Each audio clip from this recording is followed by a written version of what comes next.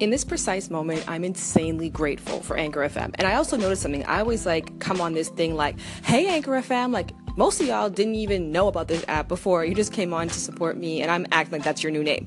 But hi there, Anchor FM. I just mean the people who are here, you guys are separate from everybody else. You're the ones to me who are every single day, I want to learn a little bit about intimacy, and that's a whole different group. You guys deserve, first of all, how about that? I'll take suggestions. What do you guys want to be called? I say hi lovers on my YouTube channel, and I just mean people that I have agape love for. But here, there's something, we're like peers. We're like a tribe together. So what should I call you other than, hey, Anchor FM? Which is, a nice little shout out for the app, which today I'm grateful for because it gives me a place to cohesively put my thoughts together. So I've been in Toronto 6 days, and it's a perfect amount of time. And today I was supposed to go home in my mind. I thought I was leaving today, and I went to check in for my flight, and they were like, no, bitch, it's tomorrow. And I was like, oh, okay. So my sister was stopping by to drop off clothes, but she happened to be going to Canada's Wonderland, and she's like, do you want to come too? So I went and had an incredible day, and I'm grateful that I had the extra day here. I want to try and truncate it into things that I learned while I'm back home. First, a little story. Any of you guys who are fans of Louis C.K., the comedian, I loved his last comedy special. And he had this joke that he made, which was politically incorrect on some levels, but I get where he was going with it. He was essentially saying that I'm very jealous of the transgender community, of people who are transgender, because everybody else has this feeling. They have some shit going on and they're unhappy and they don't know what it is, but they're like, oh, I get it. I'm supposed to be another gender. And he was like, I wish I could just wake up tomorrow and say oh, I know what's wrong with me. I'm supposed to be an owl. Stupid. But I think the point of it is when you understand yourself very well and you're able to see who you are and make an adjustment, or just have peace and understanding. I feel like I got that prior. When I was in LA, I kind of first picked up on this because I have a very peculiar personality. We all do. But I'm extremely extroverted in public. I have a very big personality in public. It's actually calmed down. My previous YouTube channel was called Those Girls Are Wild. And so my exterior persona was hyper. Even in high school, I was just a lot. But at home, I tend to be pretty quiet. In certain social groups, I tend to be fairly quiet. And I can tend to be Standoffish. And to be honest with you guys, I'm not always super gung-ho on new people. I'm not super gung-ho about connecting and going out. I've never been that person. And so I'm an ambivert on the Myers-Briggs test, wherein that I'm extroverted, but I do gain my energy from being alone and being calm. And I had this realization because I live with Jared, and I realized that I almost feel bad sometimes because I'm not in the mood that I should be, or that maybe he doesn't expect, but in my mind that he expects I'm supposed to be, and I'm more quiet and calm or thoughtful and pensive.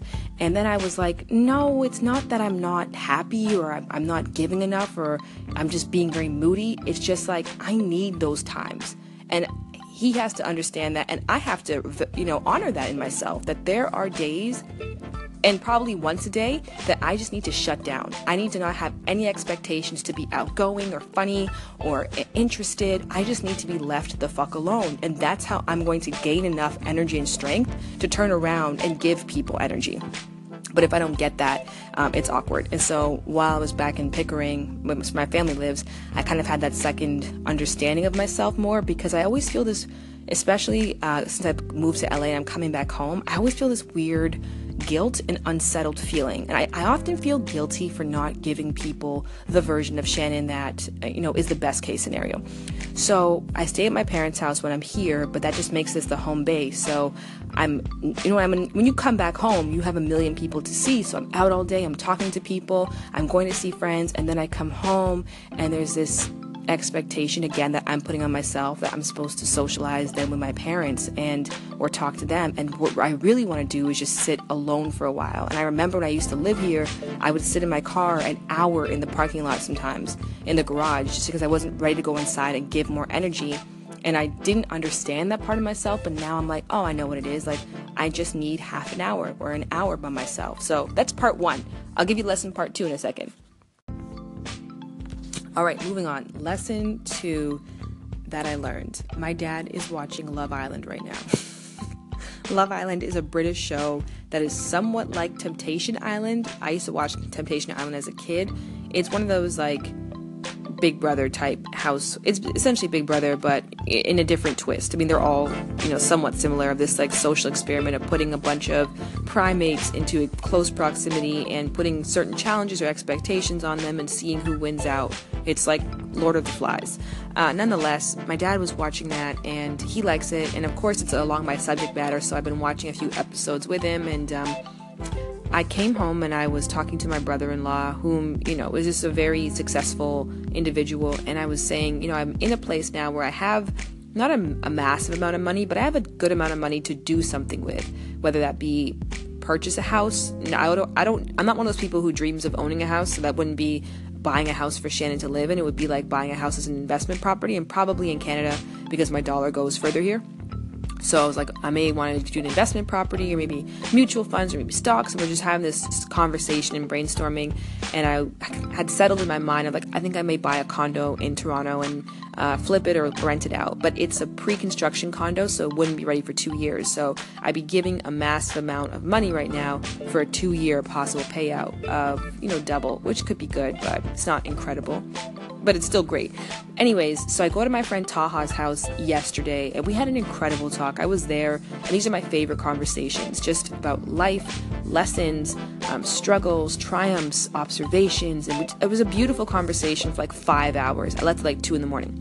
And in that conversation, he was like, why don't you invest in yourself? Like, how come you haven't invested and just done your own show? Like, you do all these pilots. And I was telling him about my whole pilot woes of like, I just keep getting pilots and they never get picked up. And I just keep getting opportunities and like, it's just teased in front of me, then it's taken away. And he's like, well, why aren't you just doing your own? And I was like, that's what my YouTube channel is. And he's like, well, on a greater scale. And then I was telling him about my 5-part series, which is like a sore spot for me, but I shot a 5-part series. I invested, and to be honest, I invested maybe 2,000 max, probably actually more, maybe 3,000. I invested in making this scripted 5-part series I thought people would really enjoy, and it ended up being like the worst performing thing on my channel.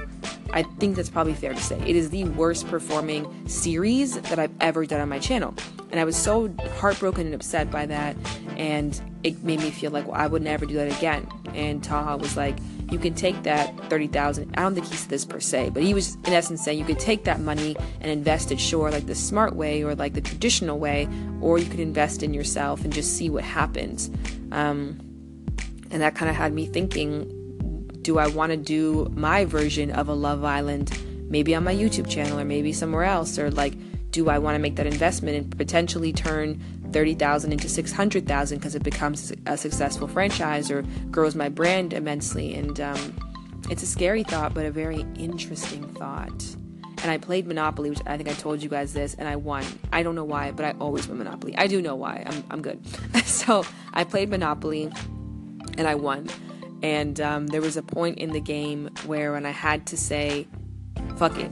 If I go out, I go out, but I'm investing everything into like ensuring that I make it to the next level. I could have come in last place in the game at this point, but I made some early moves that weren't paying off. And I got to a point where I was in the hole because I had spent money on like hotels and houses before everybody else had. So I had the least amount of money, and then I kind of landed on someone's property that hit me a bit, and I had like nothing left, and I was like, fuck it, let me throw all of it in. And I did, and I ended up winning. Now, mind you, people do that and they end up losing, but it was like a lesson to me to say, you know, go big or go home. If you don't take the big risk, you don't get the big gain, and all those other cliche shits that we hear. And I just feel like my mind is reeling right now with possibilities. I may go home and just go the safe route and do nothing. I may just keep the money in my bank. That's my dad's suggestion. Just keep the money in the bank. You never know. It's for a rainy day. You don't know your industry. But right now I'm feeling hype, which is why I'm glad for Anchor FM, because I can record myself saying this and maybe come back to it in 2 weeks when I've kind of cooled off. But it was a great trip. I learned about myself. I spent time with my family. I got to see some core friends, and it didn't go perfect. I didn't go to OVO Fest. I had FOMO. I didn't really go out for Caravana. My Caravana was shitty, but I gained something way more beautiful than that, and that's inspiration. Fuck an Instagram post. Inspiration. All right, so I'm not going to do a question today like I promised. That's because I thought I would be home in LA today, but I'm not. And I'm exhausted. I'm just like, I'm tired and my mind is reeling. And on top of that, I haven't spoken to my partner all day today. I have not talked to, you know what? I probably talk about this dude way too much, but shout out to finding the right person. Shout out to compatibility, because I used to have, again, I experience this guilt, and I'm not sure if you guys can relate, especially when I'm around my family, that I have to give a lot of time, a lot of energy, a lot of attention. And so it just feels very bizarre to exclude myself, during times when they're awake, to like go off and talk to my partner. And so I know that seems like I'm not prioritizing him, but it's more like I don't live here. And so when I'm here, I want to give that attention. And if I'm present, I'm not a multitasker. So I don't want to be shifting around. And in my previous relationship, this was a problem.